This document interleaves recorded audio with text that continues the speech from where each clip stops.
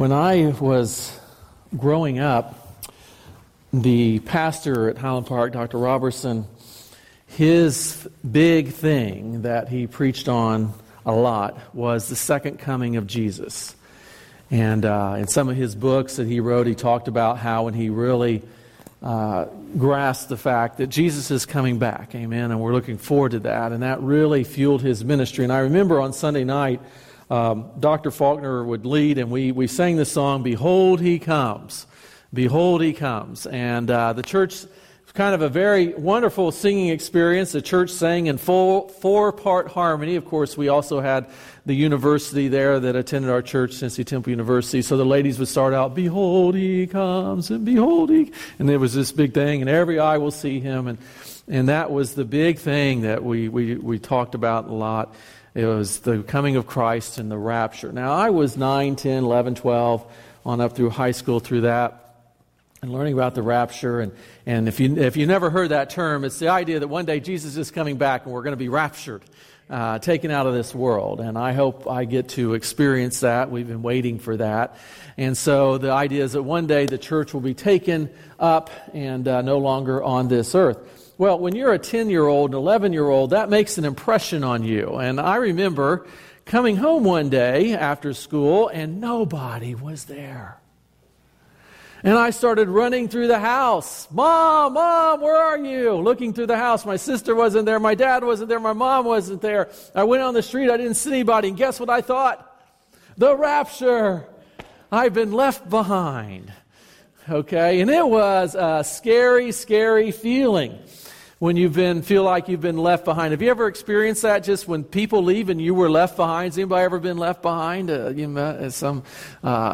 remember one time a friend of mine at my last church, he got home and he realized he'd forgotten his kid. So he called me and said, "Hey," I said, "Yeah, I think your daughter's here." It's just that feeling of when you're left behind and being abandoned. And I don't know if you've ever had that moment. And maybe some of you, maybe not something like that where you came home to an empty home when you expected people there. Maybe you had a spouse abandon you along the way. Or maybe you had a best friend abandon you. Somebody you thought you could count on and they left. They were gone.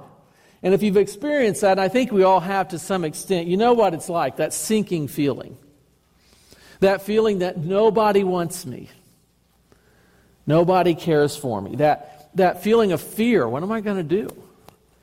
This person that was in my life, or this life that I had is gone. I feel like I'm abandoned. And that feeling that nobody cares. Ever had that feeling that you've been abandoned? Some of you have. All of us maybe at times have felt those moments of feeling abandoned. What's even worse, or maybe as bad, is when you feel like God's abandoned you. Ever had that one? Feel like your prayers just hit the ceiling and bounce back down, or you're praying into the carpet and you're wondering, does anybody care? Does God even care? You read your Bible in the morning and it just feels dry and lifeless, and you don't feel like you're getting anything out of it. And there was a time in your life when you felt like you sensed God's presence, but now you just don't even sense His presence, and you feel abandoned by God. Maybe you felt that way. Maybe you feel that way now.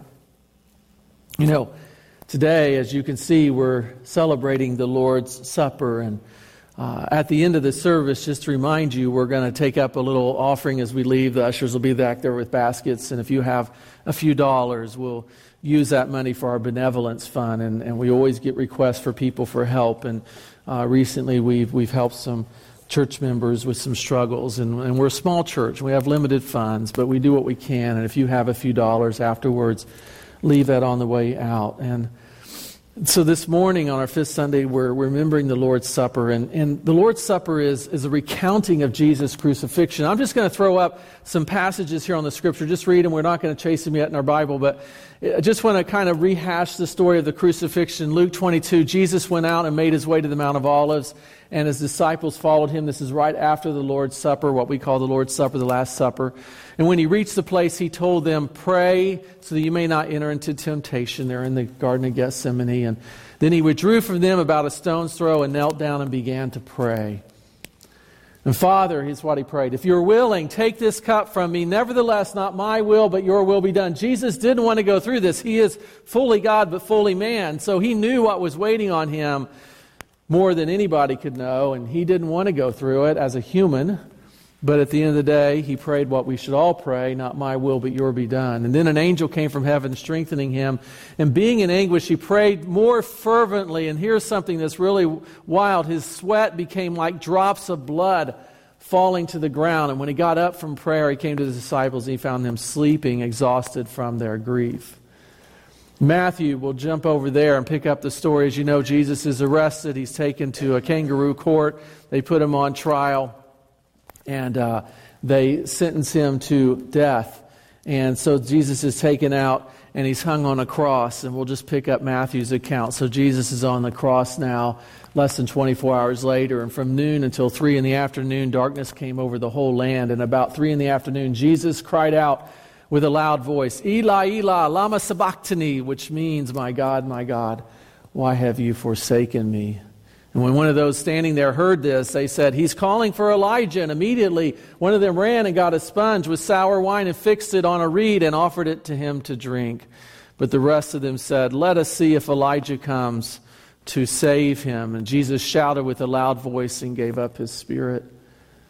John continues the story. I just want to pick up what John says. So Jesus passed away on the cross, gave up his spirit. John's account says, so that when it was preparation day and the Jews did not want the bodies to remain on the cross for the Sabbath, for that Sabbath was a special day, they requested that Pilate have the men's legs broken and their bodies be taken away. So the soldiers came and broke the legs of the first man, the other man had been crucified with him. That just hastened the death process. But when they came to Jesus, they did not break his legs because they saw that he was already dead. But one of the soldiers pierced his side with a spear, and out at once came blood and water came out. He who saw this has testified so that you may believe. His testimony is true, and he knows that he is telling the truth. John's writing, he's saying, I saw this, I was there. We know John was at the cross. For these things happened so that the scripture would be fulfilled, not one of his bones was broken. And another scripture says, they will look at the one whom they have pierced. So those are the gospel accounts of the crucifixion. Jesus, as you saw, his blood separated from his water separated, his blood separated. I've tried to pronounce this word, hematohydrosis. I can't ever say it. Laura, say it. Hematohydrosis. There you go. See, I can't say it. That's why I'm not a medical doctor. It's a real medical condition when your blood literally separates from into water, and there's some very rare cases of it reported in medical literature. And basically, what happens is your sweat glands are surrounded by blood vessels, and the vessels can constrict and then become dilated to the point where they rupture, and then blood seeps into the sweat glands. And that's what happens. And it only happens under extreme physical duress. And there's only a few cases outside of what we have with Jesus where it's ever been reported. And the question for us is this: what caused that extreme duress? What caused Jesus on the cross to have such duress that his blood literally, you had blood and water there? What caused that duress to be so much that his blood literally separated into water? Now, when I read the eyewitness accounts, we read in the Gospels, we read what the eyewitnesses saw there and what they heard. But here's my question: what was going on in Jesus' mind while he was hanging on the cross? What was going on in his head? What was going on in his heart? What was he thinking? Because the gospel accounts don't really tell. We just see it from the outside. We see him cry out. We see him pierce. We see the blood and the water come out. We see the external. But what was going on in Jesus' mind? What was going on in his heart? Well, turn, if you have your Bibles, to Psalm chapter 22. We've been going through Psalms, and Psalms are really interesting because there are 25 different psalms that include at least one messianic prophecy. So roughly 1 out of every 6 psalms has something to do with the coming Messiah. And in fact, they call those the Messianic Psalms because they have something to do with the coming Messiah. And the Messianic Psalms are quoted in 11 of the New Testament books, especially the book of Acts and the Gospels. And you have to remember that the Psalms, what we have there, are written by different authors. But the main author is, of course, David. That's the one that we often associate with the Psalms. And you have to remember that when David wrote his Psalms, he was writing 1,000 years before the crucifixion. So this is 1,000 years, roughly 1,000 years before what happens on the cross. And yet, 1,000 years before what happens on the cross, David writes this psalm that obviously is pointing to the Messiah. When you put this psalm next to what we just read in the New Testament, this is clearly telling us, prophesying what's happening on that cross. Now, I think this is another proof that the Scriptures are divinely inspired. How do you write something 1,000 years earlier that is so vivid and accurate of what happens 1,000 years later? I think it's another proof that Jesus is fulfilling Scripture there on the cross. I believe it's another proof that God's plan and purpose will happen. And so, right here in Psalm 22, even though this is 1,000 years before the actual crucifixion, I think Psalm 22 gives us a glimpse of what is going on in Jesus' heart and mind as he's on the cross. So follow me this morning, because if you're having those feelings of abandonment right now, maybe because of spouse or friends or family, maybe this will help you this morning. So Psalm chapter 22, verse 1. Here's this psalm written 1,000 years before, but we just read this exact same phrase, my God, why have you forsaken me? Those are the same words that Jesus says in Matthew 27:46. 1,000 years later were written right here in the Psalm. So again, this is where scholars and theologians that will walk through the rest of it say this is clearly a prophetic psalm. Now let me ask you, have you ever experienced betrayal or rejection by a friend? Anybody ever experienced that? Or a family member? Y'all doing that? Some of y'all nodding your heads there, okay. Have you?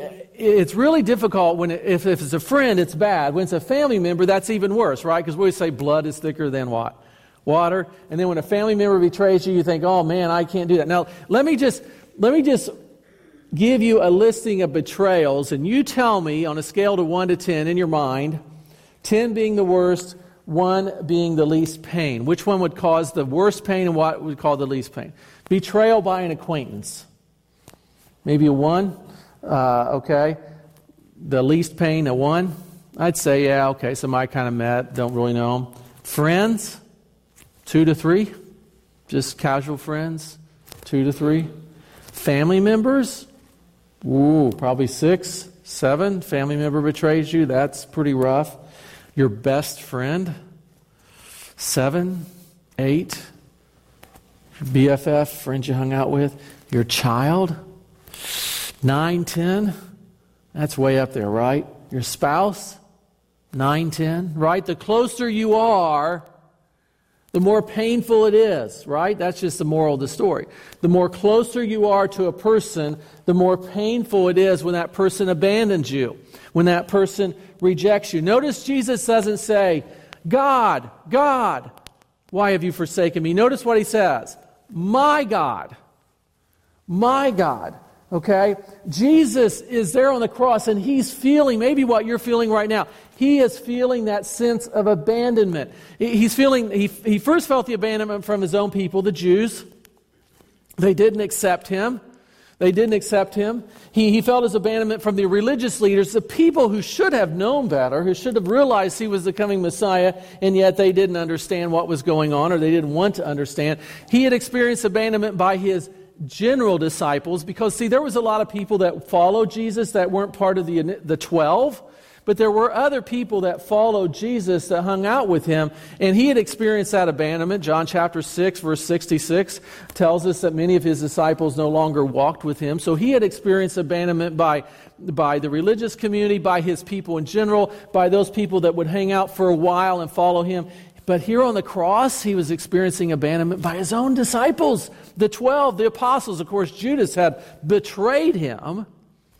And of course, he was dead at this point. The other 10 were gone. There was only one that was still there, and that was John. He experienced abandonment by his earthly family. The only person we know of his family that was actually at the cross was his mother. We don't read anywhere of his brothers or sisters being at the cross.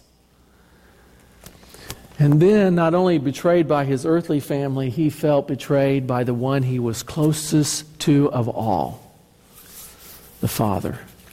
My God. My God. I mean, it's hard for us to grasp this. And probably the closest is if you've been abandoned by a spouse or a very, very best friend. Jesus had this connection with the Father that we really can't understand because he and the Father were the same essence. They were one. Jesus, when he spoke the words the Father gave to him. When Jesus did things, he did what the Father told him to do. He didn't do things on his own. He went exactly where the Father told him. He spoke the words that the Father told him. His thoughts were the thoughts of the Father. Again, him and the Father are inextricably linked. They are the same in essence.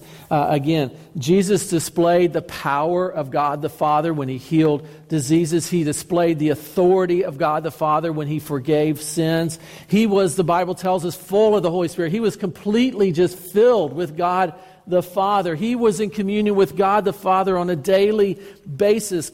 He didn't say anything that wasn't of the Father. He didn't do anything that was of the Father. He was completely connected of the Father. And so here was Jesus, and the reason I believe he was sweating great drops of blood in that garden is he knew that the closest connection that he ever anybody could ever feel was getting ready to be broken. And so on that cross, Jesus is hanging naked, exposed to the world, and everybody has abandoned him, including the Father. Can't look at him. There is no voice from heaven like there was in the past. There was no dove descending like there had been in the past. There were no angels. Here he hung, suspended between heaven and earth, feeling totally abandoned. And Jesus is saying, God, my Father, why are you so far from me? Why are you so far from my deliverance? Why are you, Father, so far? Why are you so far from my deliverance? Why are you so far from the words of my groaning? Again, this is something Jesus had never experienced. The Godhead had never experienced separation. It was the only time it ever happened, and the only ever time it will happen. Jesus feeling abandoned. Look at verse 2. He says, my God, I cry by day, but you don't answer. By night, and I have no rest. Now, again, this might be David kind of referring to himself in one sense, but it really is clearly the portrayal of what's happening to Jesus. I mean, all that night he had been on trial there. He had been bounced around. He had gone before Caiaphas, the high priest, and that night they had mocked him. They had jammed a crown of thorns on his head, and there was no word from the Father. There were no angels. There was no voice, and Jesus was being mocked by people, and then as the day breaks, he's bounced around. He goes to Pilate. He goes to Herod and back to Pilate, and he's being bounced around, and the soldiers scourge him, and they whip him, and they beat him there as the day breaks, and there is no Father, no voice from heaven, no dove, anything, and there's just this feeling of being totally abandoned. He says, I cry to you, and you don't answer. By night, I have no rest, no angel, no voice, no nothing. And if you've ever experienced those moments of abandonment, you've probably experienced other emotions like bitterness, or anger, or hopelessness. And remember, Jesus is fully God, but he's also fully man, fully human. We can't really explain that, but that's what he is. Now, how in the world, as a man, did Jesus keep from being bitter on the cross? How was Jesus able to pray, Father, forgive them, for they know not what they do? How was Jesus able to keep from being bitter towards God the Father? Why are you abandoning me in this moment? How did Jesus keep from lashing out in anger? Because he didn't. How did he keep from lashing out in anger from the cross? How did Jesus keep from sinking into hopelessness while he was on the cross? Well, here's how he did it. And I think, and I know, that how he did it provides us an example of how we have to do it when you and I feel that we've been abandoned by other people. And let me give you a few things. First of all, if you feel abandoned by other people, do what Jesus did. Recall who God is. Look at verse 3. Again, I believe David is giving us a prophetic glimpse of what's going on the cross. He says, where are you, my deliverance? Where are you by day? Where are you by night? And then it hinges, there's this pivot. But you, notice it's capital Y because we're speaking of God the Father, you are holy, enthroned on the praises of Israel. What kept Jesus from lashing out in anger? What kept Jesus from being bitter on the cross? What kept Jesus from sinking into hopelessness? I think as Jesus is hanging on that cross, feeling abandoned, he could take the road of bitterness, but he decides to take the road of betterness. And he says, okay, why have you forsaken me? But I know you're holy. I know you're set apart. I know you're enthroned on the praises of your people. And then he begins to recall things. He says, our fathers trusted in you. They trusted, verse 4, and you rescued them. So again, he's recalling these things. And David repeats this same thing from a different angle. They cried to you and were set free. They trusted in you and were not disgraced. So let me tell you something. When you feel abandoned, recall who God is, but also recall what God has done.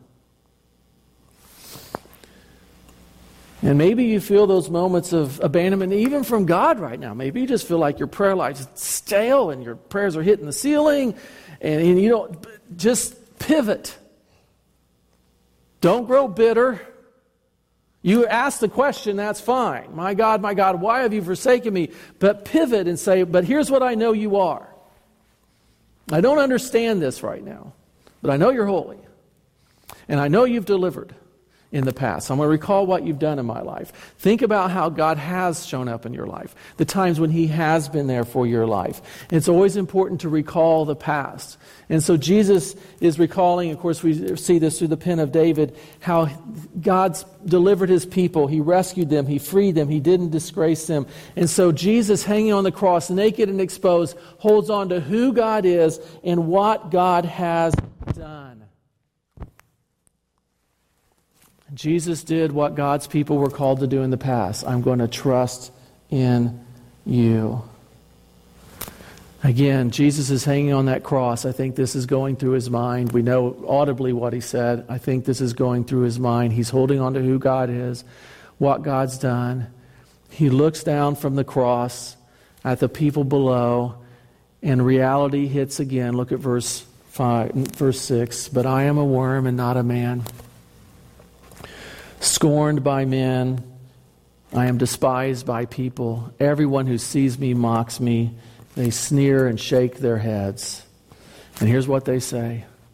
He relies on the Lord. Let him rescue him. Let the Lord deliver him, since he takes pleasure in him. Now, Jesus there on that cross, I mean, he's naked. He feels less than a man. I mean, this is extremely humiliating. I just feel like a worm. I just want to crawl up, but I can't. I'm nailed to a cross. And I've been abandoned by everybody. And again, people were looking at Jesus and they're shaking their heads and saying, hey, you know what? Let God rescue him if he really is of God. And there's no voice, no angel, nothing. Again, how did Jesus keep from growing bitter as he's looking out on that crowd? Well, he not only recalled who God is, he not only recalled what God had done, but he also did what we need to do. He recalled God's relationship with him. And you and I have to recall God's relationship with us. Jesus, I believe, as he's hanging there in his mind, goes back and he recalls his relationship with the Father. Look at verse 9 and 10. You took me from the womb, making me secure while at my mother's breast. I was given over to you at birth. You have been my God from my mother's womb. Jesus, there hanging on the cross, had to remind himself, I was born to die. This is what I came for. And from the very beginning, from the time of conception, by God the Father, you've been with me. You've been at my side. You've been my God. I'm going to hang on to you. Now again, Jesus was a man. So in his own humanness, he keeps coming back to, there's those flashes in the midst of this. Because look, even when you and I are going through those moments where we feel abandoned, there's going to be those moments when, yes, I remember who God is, and I remember what God's done, and I remember my relationship with God, but there's going to be those moments when it flashes back, but I feel like a worm, I feel like less than a person, I feel like people are mocking me. In fact, they are mocking me. And there's those flashbacks. And so Jesus calls out in verse 11, don't be far from me, because distress is near, and there's nobody to help. God, please don't abandon me. Please don't abandon me. And the reality is, many bulls surround me. The strong ones of Bashan encircle me. This is just, Jesus, he not only sees the people, he sees the demonic forces are out in full force. Satan and hell are just unleashed on a spiritual side. We can't really fathom this. But hell is wide open, and Satan is unleashing his hordes. And he says, they open up their mouths against me, lions mauling and roaring. I am poured out like water. All my bones are disjointed. My heart is like wax, melting within me. My strength is dried up like baked clay. My tongue sticks to the roof of my mouth. You have put me into the dust of the earth. There's kind of this... like, God, okay, but here's what I'm feeling. Here's what I'm going through. This is painful. For dogs have surrounded me. A gang of evildoers has closed in on me. They've pierced. Again, you have to understand this psalm was written before crucifixion was even a method of execution. Another point that this is clearly prophetic. They pierced my hands and my feet, because when David wrote this, people were not crucified. That's not how, because the Romans weren't even an empire yet. I can count on my bones. People look and they stare at me. They divided my garments among themselves. They cast my lots for clothing. Look at this. Jesus, as he's hanging there, and again, I think David is giving us a glimpse of what's going through the mind of Christ, because he didn't say much on the cross. But I think we're seeing inside the mind and the heart of Christ of all that's going on and all that he's feeling. Emotionally, he's saying, my heart's like wax and it's melting within me, and people look at me and they stare at me, and he's in pain physically. He says, my strength is dried up like baked clay. My tongue sticks to the roof of my mouth. I can count all my bones. He's in pain spiritually. My God, why have you forsaken me? Now again, is Jesus going to grow bitter? Because he's being abandoned. Is he going to lash out in pain? Towards the people, towards his disciples, towards his family members, towards God the Father? And again, Jesus in this moment of abandonment, being suspended between heaven and earth and everybody abandoning him, including the Father, Jesus does what you and I have to do when we're going through those moments of pain, and that is this. Here's another one. Reach out to God. He doesn't give up on his Father. Look at verse 19. But you, O Lord, don't be far from me. My strength, come quickly to help me. Look at all the things he's calling for God to do. The actions. Help me. Deliver me from the sword. My only life from the power of these dogs. Save me from the mouth of the lion. Again, now just remember, you and I know how the story ends. Jesus dies on the cross. So God doesn't always deliver on our time and in our way. And we knew that God had to allow Christ to die on the cross so that we could receive forgiveness of sins. Jesus had to be that sacrifice on the cross. Okay, but here's the thing. It still doesn't stop him from reaching out. He knew what was going to happen. He knew he was going to die, but he still reached out, and you and I have to do it. We don't know the future like Jesus did. We don't know exactly how things are going to happen, but in your moment of abandonment, reach out to God. Call on him. Ask. Now, his timing is not your timing. He may let you be in that moment for longer because there's a bigger thing on the other side. You may not see it, The people at the cross, they didn't see this. Well, where's God? They're mocking him. They didn't see that this had to happen. We see it. So we have a 30,000 view foot of the crucifixion. God has a 30,000 foot of your life. And so you may be at this point feeling abandoned, but don't grow bitter. Recall what God has done. Recall who God is. Reach out to him. He may let you travel through that period for a little longer before he delivers you and saves you, because there's something that has to happen in that period. Maybe you're not done growing yet in your faith. Maybe you just haven't come to the point of maturity where you need to be. I don't know. But again, Jesus cycles back around and does what we have to keep doing. He calls out, he reaches out, and then he recalls again what God has done. He keeps coming back. I'm just going to keep remembering what you've done. Look real quickly at verse 19 through 21. You've rescued me from the horns of the wild oxen.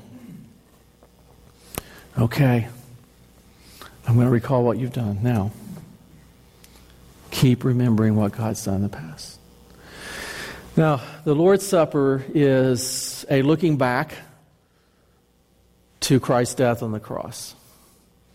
The bread represents his body broken for us. The juice represents his blood shed on that cross. The Lord's Supper is a looking back to the cross. But at the same time, it's a looking forward to the resurrection. And so when you're going through those moments of abandonment, it's not only important that you recall who God is and recall what God has done and reach out to him, but it's also important that you and I look ahead. Look beyond that moment, because you and I know that life has seasons. And Jesus looks beyond. Look at verse 19.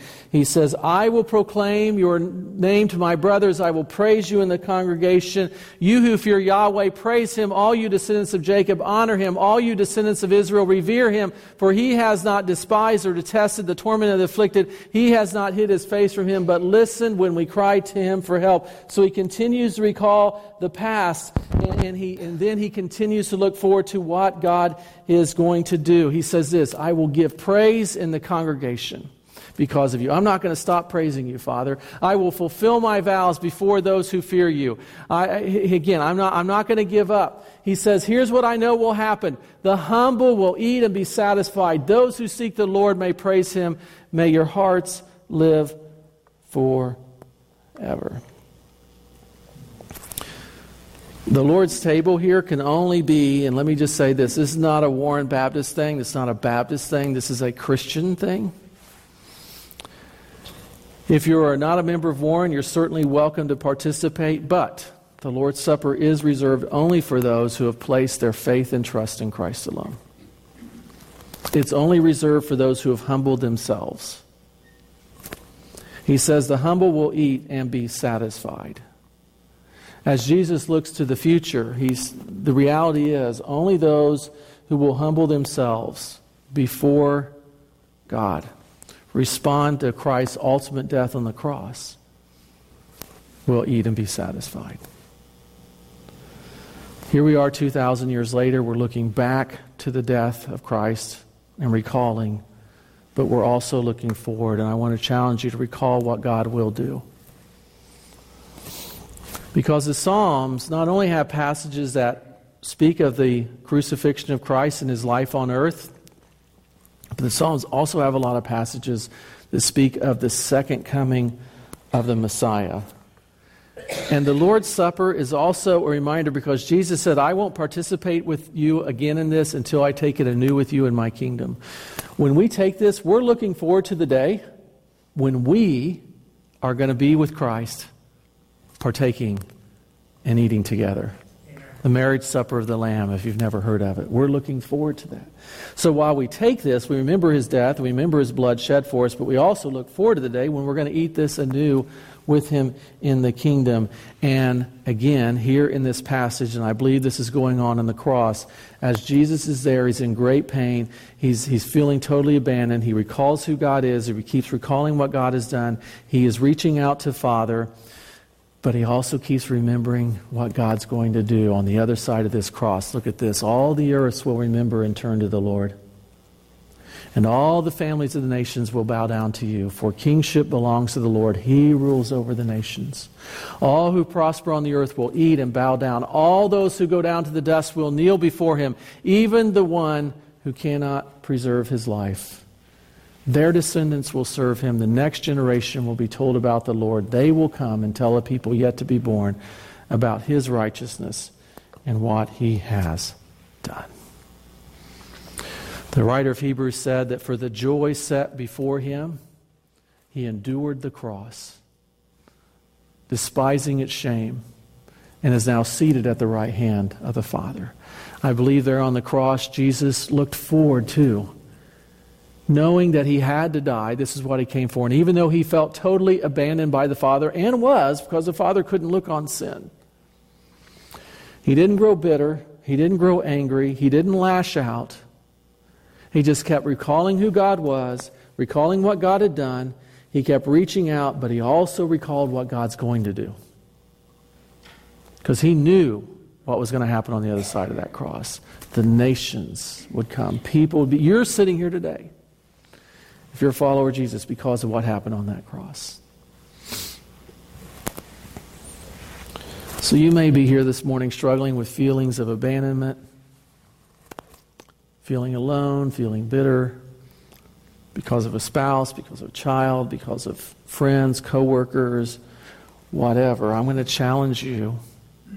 And maybe even right now you feel like your relationship with God's got some stuff. First of all, recall who God is. He is a holy God. So if there is sin in your life, then you repent and turn from that, because that's the starting point. If you've never responded to Jesus Christ as your Savior, you need to repent of your sin and ask him to save your soul. And I ask humbly that if you've never done that and you do not know beyond a shadow of a doubt that Christ is your Savior, I ask humbly that you just let the elements pass by this morning. But if you're struggling with those moments of feeling and abandonment, recall who God is, recall what he's done. Think back of all the times where God has worked in your life. And you'll probably see there were seasons when you felt abandoned by God. And yet you look back now and you see how God wove through those events to teach you and to grow you in your faith and in wisdom. Recall what he's done. Keep reaching out to him. But also keep looking forward to the future. Remember, folks, this is all temporary. This world's all temporary. This life's temporary. These things are temporary. Remember the future. Keep looking forward. There will be a day when we won't be on this planet and God up there, we will be in his presence. There will be a day when we'll be taking and eating with the Father and the Son at the marriage supper of the Lamb. There will be that day. Keep looking forward to that. Let's pray. Father, I pray this morning, as we get ready to participate in the Lord's table, that first of all, if there is someone here this morning or watching even by Facebook who doesn't know beyond a shadow of a doubt that they have eternal life through Jesus Christ, that right now they'll bow their knee, repent of sin, and ask you to save them. Father, for those who know Christ, but maybe feel abandoned, that they'll dwell on who you are, what you've done, they'll keep reaching out to you, and they'll look forward to the future. And so, Father, I pray that they'll just leave that on the altar right now and not walk out of here carrying those burdens on their backs, but just give it to you and leave it there. Father, as we enter into this very important time, may we never forget the incredible price that was paid on that cross for our sins. And that Jesus paid it all. All to him we owe. And it's in your name we pray. Amen.